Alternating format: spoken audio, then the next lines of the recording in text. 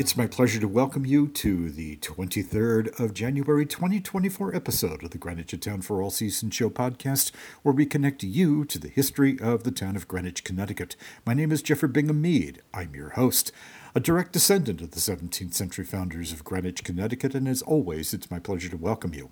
The Greenwich, a Town for All Seasons Show podcast is made possible by Alexander Affiliates, Eastern Neurologic Services of New York, Kevin M.J. O'Connor of Jeffrey Matthews Wealth Management, and listeners like you everywhere. Coming up on today's show, you'll hear my conversation with John Bridge, a research assistant to the Greenwich Historical Society. On Greenwich and the Gilded Age, we'll take you to McCord Cottage in Belhaven and McCord Mausoleum in Putnam St. Mary's Cemetery. You'll hear about the burning down of the original town hall in Greenwich in 1874 after Belhaven was christened, quote-unquote, in early 1884. An anonymous resident criticized the name later in November. I'll also share with you an announcement of the groundbreaking for the construction of the Pickwick Arms Hotel. You've come to the right place to learn about the history of Greenwich, Connecticut. We'll have all this and more as our history continues to unfold. Stay tuned. We'll be right back after these important messages. Support is made possible by a landscape architecture firm with an optimistic view of the future. Alexander Affiliates is a professional landscape architectural firm specializing in designing and planning visually appealing, functional, and environmentally responsible outdoor spaces for residential and commercial developments. From backyard perennial garden preparation to regional coastal planning, we have you covered. In addition, we serve a global clientele that has brought in a lot of business for us through word-of-mouth referrals. Some of Alexander Affiliates' clients include construction companies, land and property developers, government offices, engineering companies, geographers, and soil samplers. Its mission is simple. Instead of focusing on saving the planet, let's concentrate on thriving together. In business since 1980, you can learn more about Alexander Affiliates by going online to alexanderaffiliates.com. Call 203-869-8632. Its mailing address is P.O. Box 711, Greenwich, Connecticut, 06836.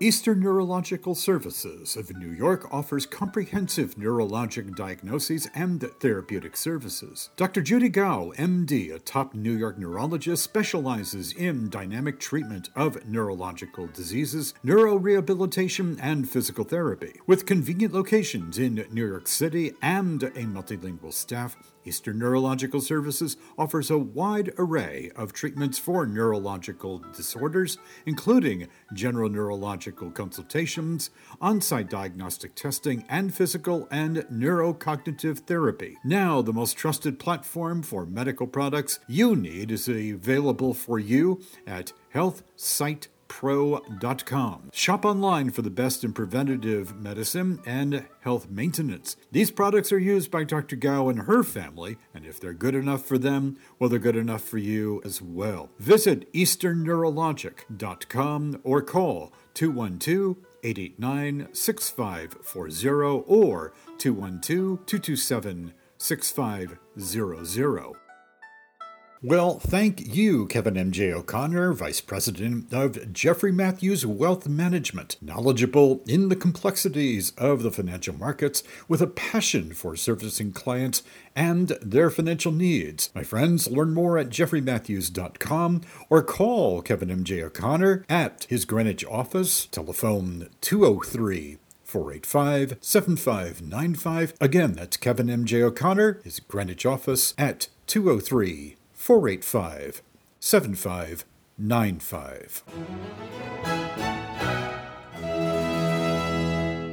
On one of my recent shows, I reported to you that there was a petition back in the early 20th century being circulated around town banning Sunday movies. And I wanted to follow up with that with more. The following that I'm going to read to you is a letter that was published in the, in the Greenwich News and Graphic on September 12th, 1919, and it was written by the senior pastor of the Second Congregational Church, and that would be Oliver Huckle. I have had so many people say to me, this is Oliver Huckle, since my return to Greenwich a few days ago, quote, "I am so sorry that the Sunday movies got into Greenwich. I wish something could be done to stop it. It will do the town no good," unquote. I sympathize, continues Reverend Huckle, with these remarks, and I believe that the feeling is widespread and ought to be fairly considered. The serious people of Greenwich have not only the right, but the duty of speaking their minds on this question, especially the fathers and mothers and teachers of children. They have a great deal at stake, both for the present and the future. We want a town where conditions are favorable for the upbringing of our children, a community without constant temptations to unwholesome recreations. Such unwholesome conditions are a great asset to a residential town. It is true that such things may be allowed in great congested industrial cities that are entirely unnecessary and unwise in an exceptional residential town such as Greenwich. Our community is better without a commercialized Sunday. It will be an asset to the worth and real value of Greenwich to keep it as free as possible from unwholesome conditions, even in amusements.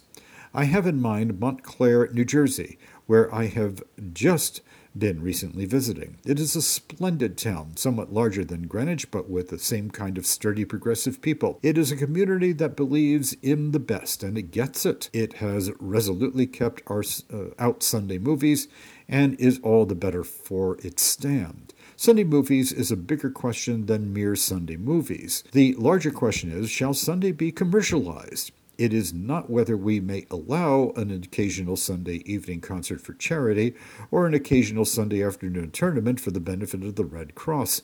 This is entirely different from allowing constant concerts, games, and other public amusements for money-making purposes, for the commercial exploitation of the day in the way of a regular continental Sunday. We do not want a Puritan Sunday. Far from it. We believe in a reasonable and happy Sunday. Sunday was made for man, for his rest and worship, for his higher life. It forbids work except works of necessity and mercy. It invites communal worship for thinking together on the deepest questions of life.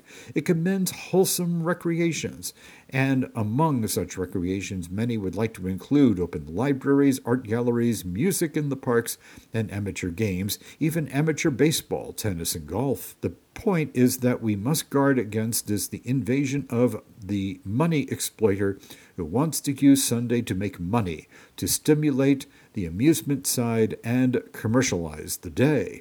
Of course, the plea is put forward by the moneymakers that the recreation is for the people, but the people have that pleasure 6 days a week, afternoons and evenings, with some extras. Why invade Sunday? Working men now knock off at 4:30 every day and have half Saturdays besides. They have all the opportunities to attend that is necessary. The children have more than enough. The law only gives the circus 2 or 3 days in a town because of the money drain. Why would the movies be allowed 7 days a week to drain the public and especially the children of the poor? We have no quarrel with movies.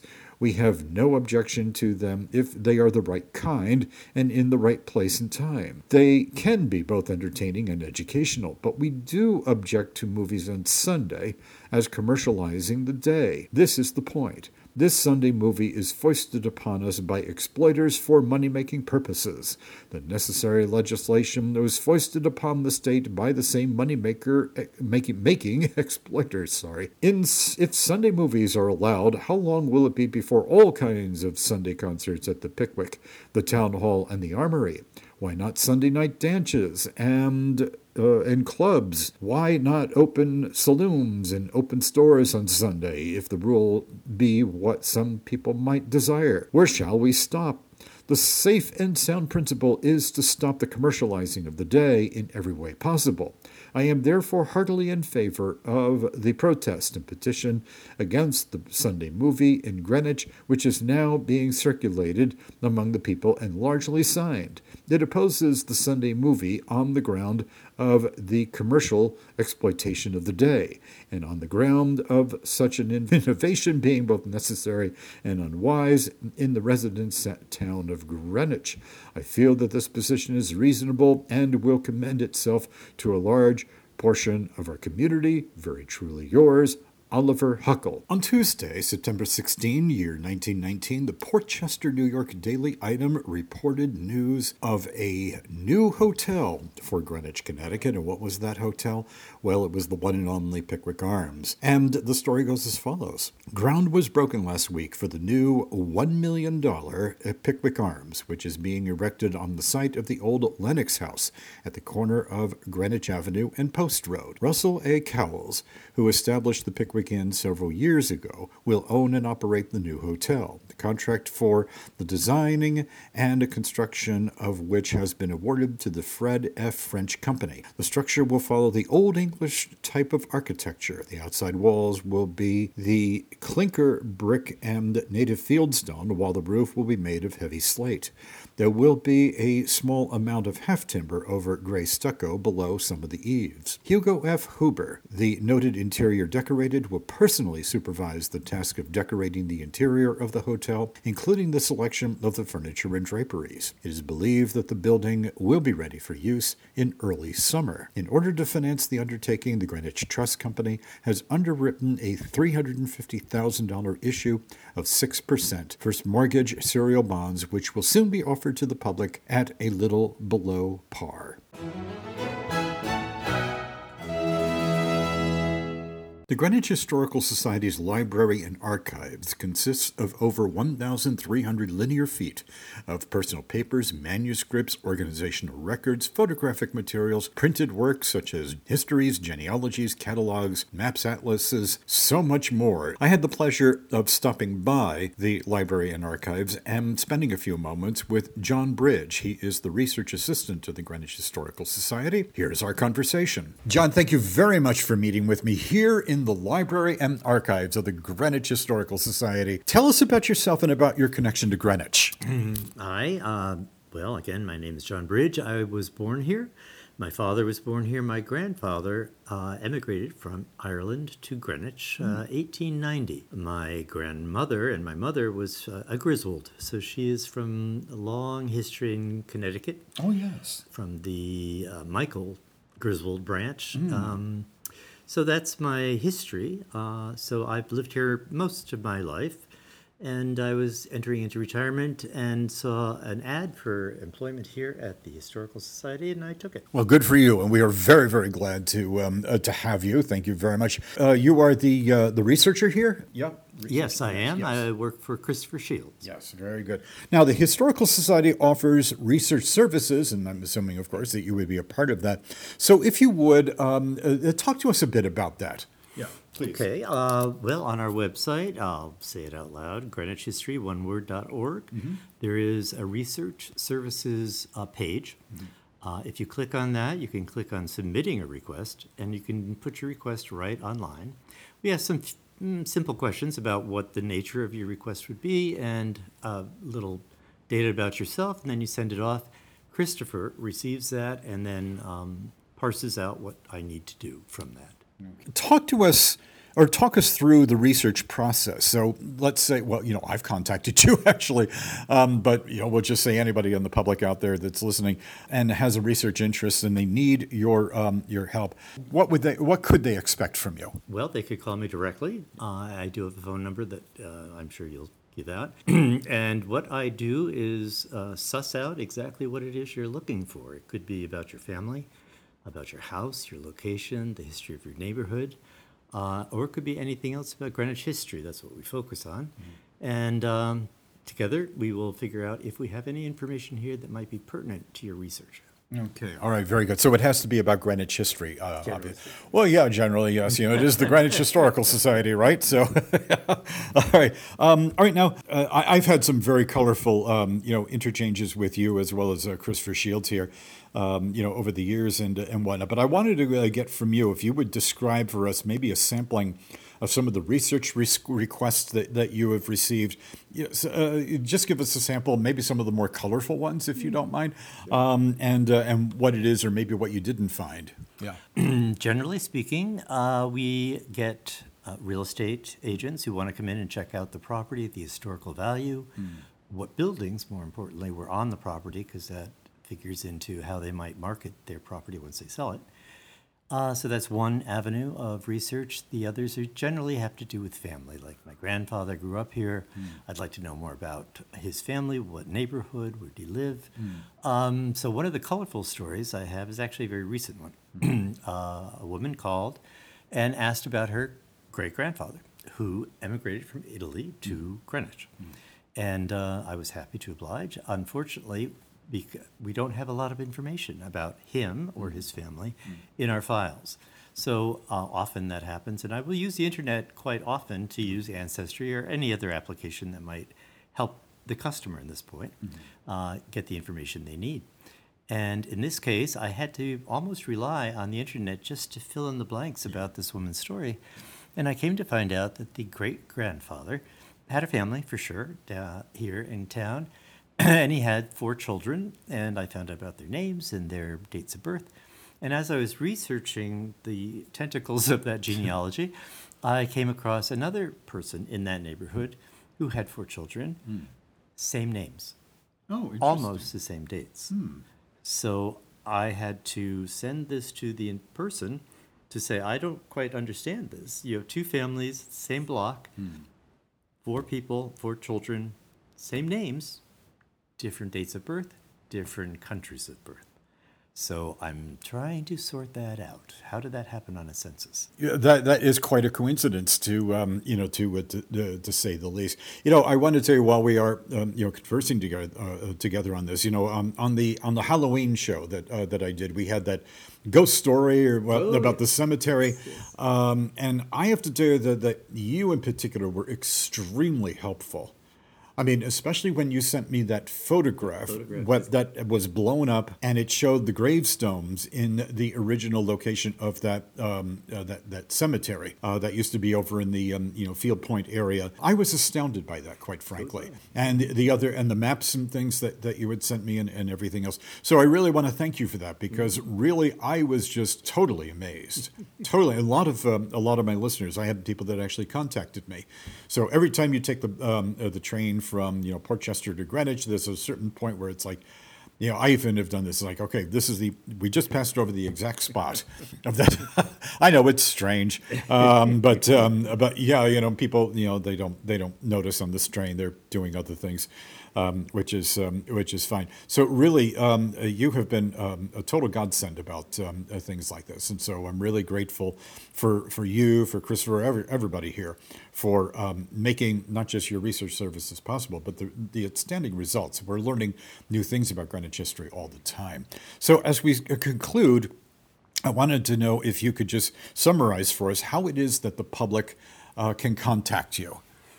Please go to the website. If you have a research request, you can do it that way. Or if you'd like to contact me directly, which is fine, it would be 203-869-6899, extension 21. Well, John Bridge, I want to thank you very, very much for spending a couple of minutes with me here in this wonderful library and archive.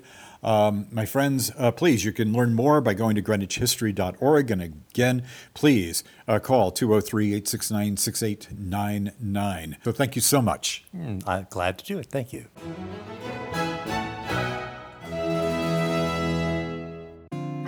The best-kept secret in Greenwich, Connecticut is a marvelous destination with an even more extraordinary mission. Coffee for Good invites you to be a part of a magical story in a restored historic mansion that inclusively brings people together, thanks to a unique nonprofit partnership between Ableist and the Second Congregational Church. When you enter the doors of the 1858 Solomon Mead House, you'll be instantly drawn to the warmth and ambiance of Coffee for Good at 48 Maple Avenue. Serving coffee, teas, and delectable goodies and more, Coffee for Good is a self-sustaining teaching platform that trains people with special needs who acquire the skills and self-confidence they need to thrive in the community. Voted Best Coffee Shop by the readers of Greenwich Magazine, honored with the Community Impact Leader Award by the Connecticut Restaurant Association, and now the Jack Moffley Nonprofit Leadership Award, Coffee for Good is open daily, Monday through Saturday, 8 a.m. to 6 p.m. Enjoy free parking, free Wi-Fi, as well as year-round indoor and outdoor seating, a popular destination for gatherings, meetings, and a fantastic study spot, too. Coffee for Good is located at 48 Maple Avenue, behind the Second Congregational Church in the Putnam Hill National Historic District. Visit coffeeforgood.org. Radical Pots and Cooperative Hands, Catherine Choi and Clay Art Center is the current exhibit at the Greenwich Historical Society, and it is open to the public until February 4th. Featuring ceramic works and archival material drawn from Clay Art Center's collections, the exhibit features a number of Catherine Choi's dynamic, genre-defining ceramic pots, presented alongside letters, photographs, and archival material that tell the story of the Clay Art Center's remarkable presence in the mid-century artistic community of New York and southwestern Connecticut. You can learn more by going to greenwichhistory.org, and for information, call 203-869-6899.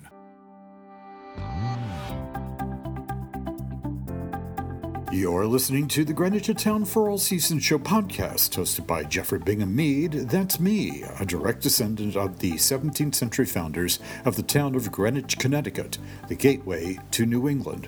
The Greenwich A Town for All Seasons Show podcast is made possible by Alexander Affiliates, Eastern Neurologic Services, Mr. Kevin M.J. O'Connor of Jeffrey Matthews Wealth Management, and listeners like you everywhere. Thank you.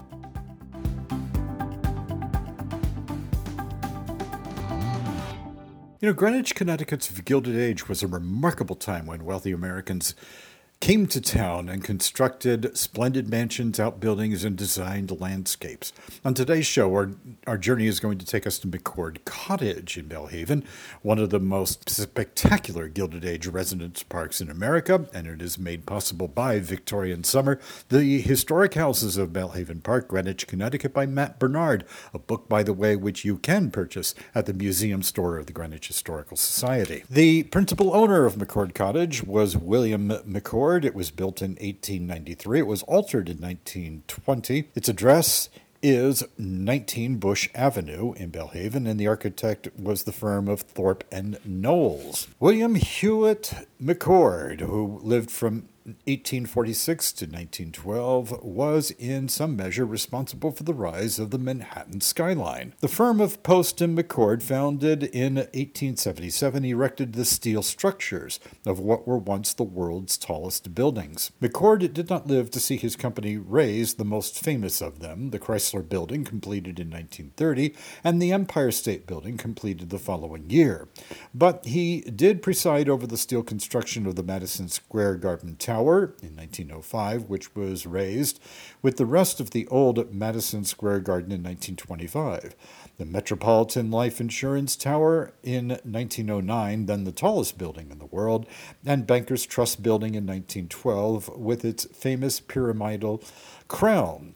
All three buildings were once considered glories of the New York City skyline, particularly the Stanford White-designed Madison Square Garden, which, along with the Brooklyn Bridge, was often named as New York's greatest architectural wonder. Stanford White was murdered there in 1906, by the way, shot by his lover's husband. The first decade of the 20th century was an era of labor unrest, and McCord's company received a stiff dose of it when iron workers went on strike late in 1905.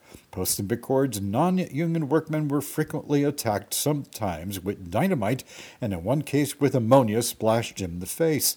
A suspicious number of serious accidents, some fatal, attended the building of the B. Altman department store on Fifth Avenue that year.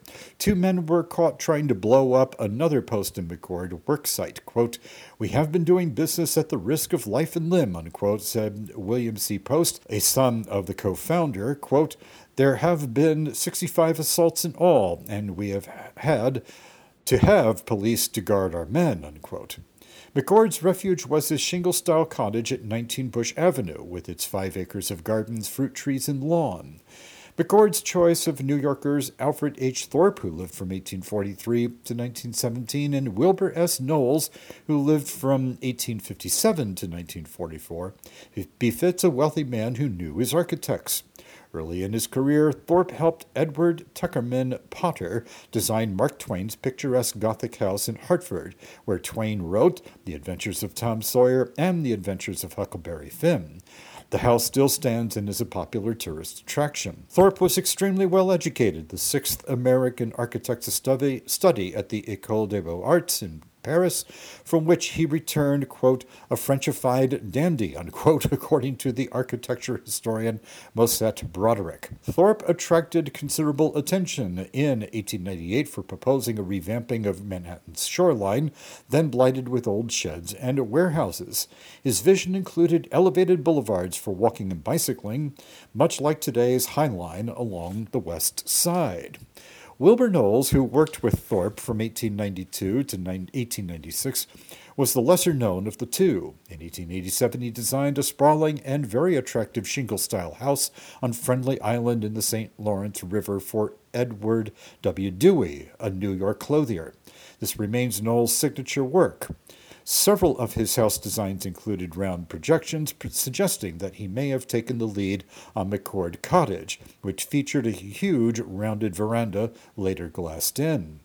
Of special note is McCord Cottage's busy but elegant hipped roof, shot through with multiple hipped and eyebrow dormers, and 5 tall chimneys crowned with decorative pots.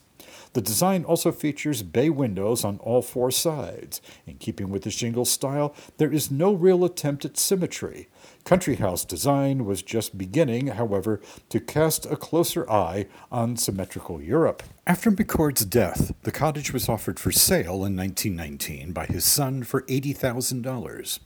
After it sold, a new owner remodeled McCord Cottage as a colonial revival sometime in the 1920s. The biggest change, was the removal of the distinctive, very uncolonial, rounded, enclosed, off-centered piazza running along the southern facade and then rounding the southwest corner in favor of a handsome portico porch that now balanced the rear facade and framed a new symmetrical terraced landscape plan. The chimneys were simplified by stripping their decorative details and pots. Additionally, 2 large dormers on the 3rd floor rear facade, one square and the other bayed, were replaced by 3 small gables that echoed the 3 on the front facade and brought the house more in line with the symmetrical ideal then popular. A later owner in the 1930s was Alexander J. Horlick, a former mayor of Racine, Wisconsin, and chairman of the Horlick Malted Milk Corporation. His daughter Jeanette would marry another Greenwich Household Products heir, Zalman G. Simmons Jr. of the Simmons mattress family. Later still, George Gale Foster, one of the country's largest piano manufacturers under the name of American Piano Company, and then Aeolian American Corporation, inhabited McCord Cottage. Foster died at his winter home in Miami in 1950. His wife, Marion, retained the Belhaven house and died there in 1957. McCord Cottage exists today on approximately 1.89 acres, less than the peculiar, narrow 3.2-acre strip of land that ran outside of the park's boundaries, running parallel to the rear yards of the lots on the north side of Bush Avenue all the way down to the top of Meadowood Drive. That strip of land contained a carriage house, cottage, and freestanding bowling alley. The carriage house still exists as a single-family home accessed by Mercia Lane. The main house has been extensively renovated and enlarged with a hip-roofed garage addition and enhanced by a swimming pool, but otherwise appears much as it did in the Roaring Twenties. On November 3rd, 1911, the people of Greenwich learned about the creation of a quote-unquote beautiful mausoleum. It was erected for William H. McCord in Putnam Cemetery by Lazari and Barton of Woodlawn. Now, of course, we know about William McCord through McCord Cottage in Belhaven. After he died, this is a story about the mausoleum that was constructed for him and his family. A large mausoleum is now nearing completion on the plot of William H. McCord in Putnam Cemetery. The building will stand immediately in front of the large white marble tomb erected last year by Mrs. A. Anderson, facing nearly east. Now, I should cut in here and mention that large mausoleum or tomb that I just mentioned is Elizabeth Milbank Anderson's. The architecture is of Grecian Doric order. 3 steps had to be up to the entrance, and on the top step or platform stands 4 massive fluted columns. These columns form a portico that extends in front of the center of the building. A wing is built out, 1 on each side, the walls and roof bound into the side walls of the central part, and proportions given a pleasing effect to the general contour of the building. Each of these wings provides space for 15 catacombs, making 30 in all. A noticeable feature of the building is its thick, solid walls and large blocks of granite, binding every part together. 3 large stones form the entire roof, each stone measuring about 21 feet in length and measuring about 12 tons. Wow.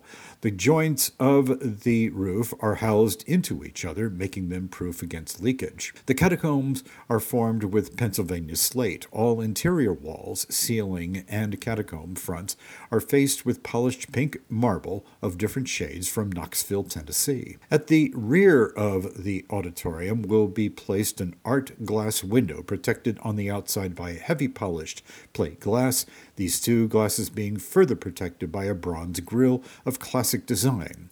The art glass was furnished by the Tiffany Studios, and yes, that would be the Louis Comfort Tiffany Studios in New York. At the entrance to the tomb, the story continues, heavy double bronze doors will be securely bolted into the granite jambs. The granite is of light gray color of fine quality from quarries at Bear, Vermont.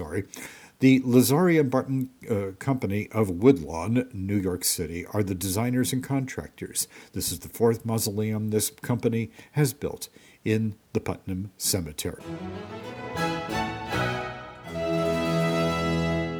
On the December 31st, 2023 show, that was the New Year's Eve show, I featured a segment about Judge Frederick Hubbard and his history of old town halls or former town halls that existed in Greenwich. I have a follow-up to this.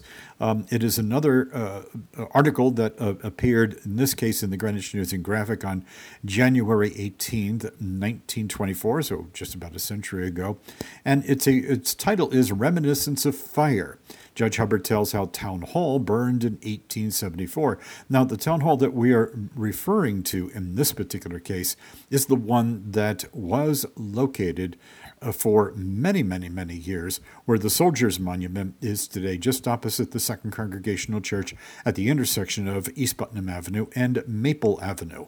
And so if you drive up Maple Avenue, taking that left turn, heading up toward Coffee for Good at the Solomon Mead House or whatever, you will see the Soldiers Monument. There was a town hall there for many generations, and so the illustrious Judge Frederick A. Hubbard wrote a column about how it burned down in 1874, and on this occasion I would like to share that with you. The allusion in the issue of the News and Graphic of January 4th of the Town Hall of 1835 has brought a number of letters asking for more light on the burning of that building. One letter from Hartford asks very pointedly how it is known that a tramp was the incendiary. Other correspondents are more general in their demands for information. Judge Hubbard continues, since a new generation has arisen in 50 years, it is quite natural that a building so prominent as the town hall should create interest in those who never saw it.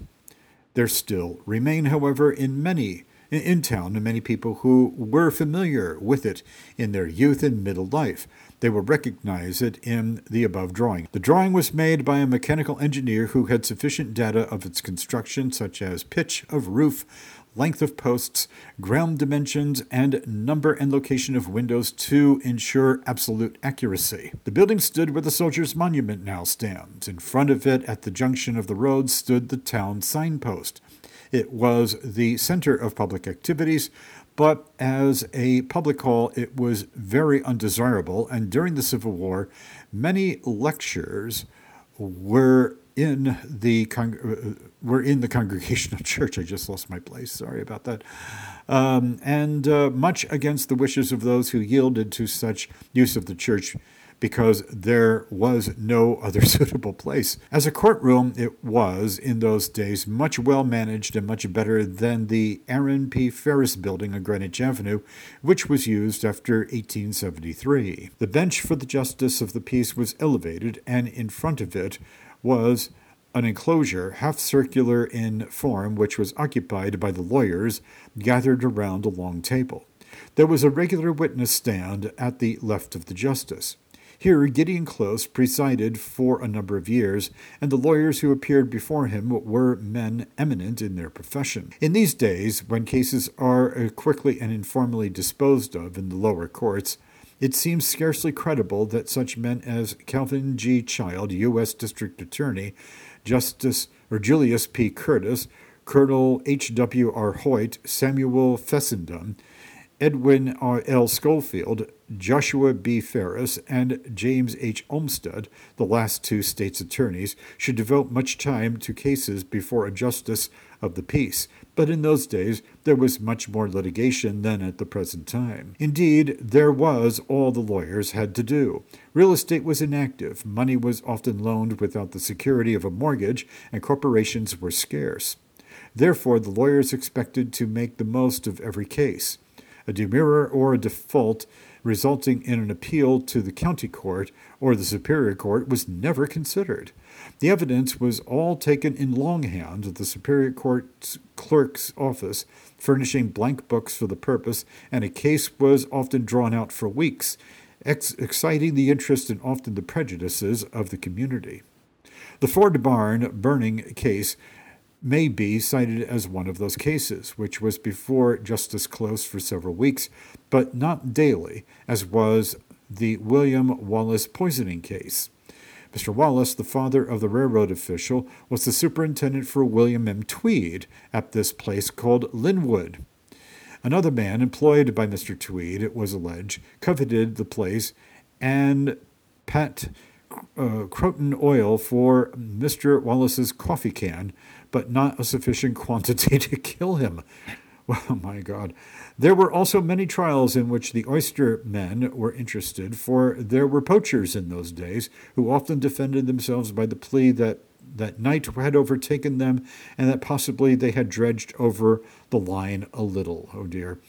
And when the legislature, at the instance of the aristocratic oyster planters, as the poachers called them, had a law enacted prohibiting anyone from dredging oysters after sunset, the Supreme Court promptly declared the law unconstitutional and no more reasonable than to prevent a man from digging potatoes on his own land by moonlight. The ladies of the ancient Stilson Benevolent Society decorated the old hall every August for their midsummer fair, and an occasional traveling show or amateur theatricals or black minstrels filled it to the doors. The cellar contained a lockup, seldom used except as a menace to bad boys. The single entrance to the hall was through double doors, with a lock as large as a stove lid, and a great brass key, now in the Bruce Museum, which was almost a burden to the little old janitor, Billy Trumbull. An immense stone step in front of the doors, that was worn smooth by the passage of many feet, was a popular noon lounging place for the Academy boys. That would be the Greenwich Academy boys. Back of this stone, beneath the oaken sill, the fire started. A cast-off woolen coat saturated with kerosene oil and littered with shavings was stuffed under the sill at 3 o'clock in the afternoon of October 15, 1874. How do you know that? Says the letter from Hartford. Possibly it is not a fact, but there are so many concurrent facts connected with it that are at least worthy of recital, that the reader may form his own conclusions. A town official long since deceased told the story 50 years ago, and it follows substantially as it was published at that time.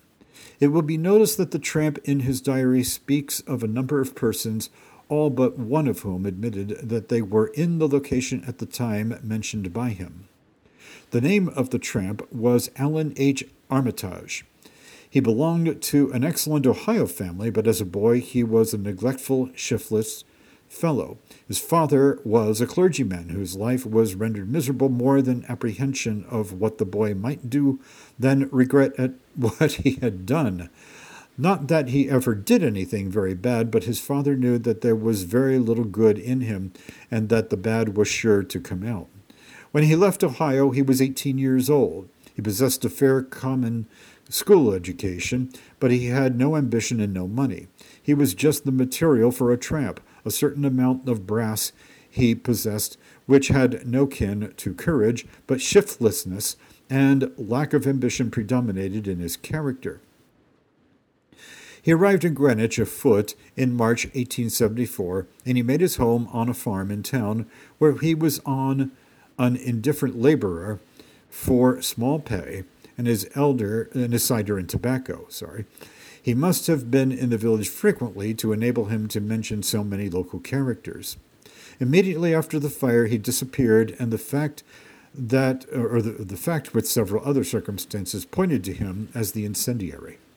The town official, who had received several letters from his father, could get no trace of him for several months, but finally his father reported him as being in jail in one of the Middle States, charged with horse stealing. He claimed that he was innocent, and his father thought he was, but he died suddenly before his trial could take place.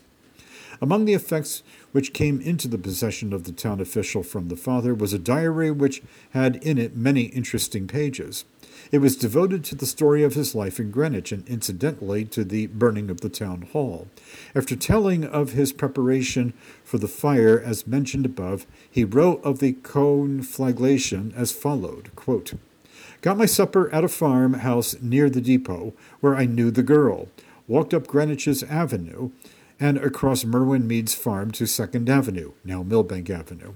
It was as pretty a night as I ever saw. No moon, but quite light.